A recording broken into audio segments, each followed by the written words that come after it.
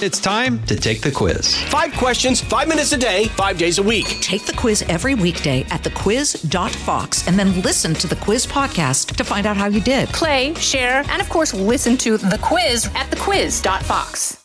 Fox on Tech. The Supreme Court is set to hear Gonzalez versus Google next month, and it's setting up a key fight surrounding what's known as Section 230.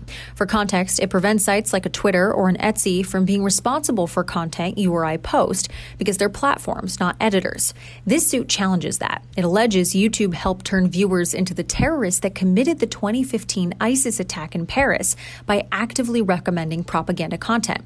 Now, the case is becoming critical because of the precedent it will set. Are Google and other sites still entitled to the protections provided by Section 230?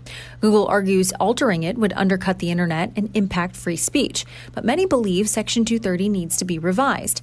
Corinne Mullen, the owner of a firm specializing in internet law, agrees. The standards should be that Section 230 or whatever the law is should be interpreted to permit publication consistent with other laws. With Fox on Tech, Kelly O'Grady, Fox News.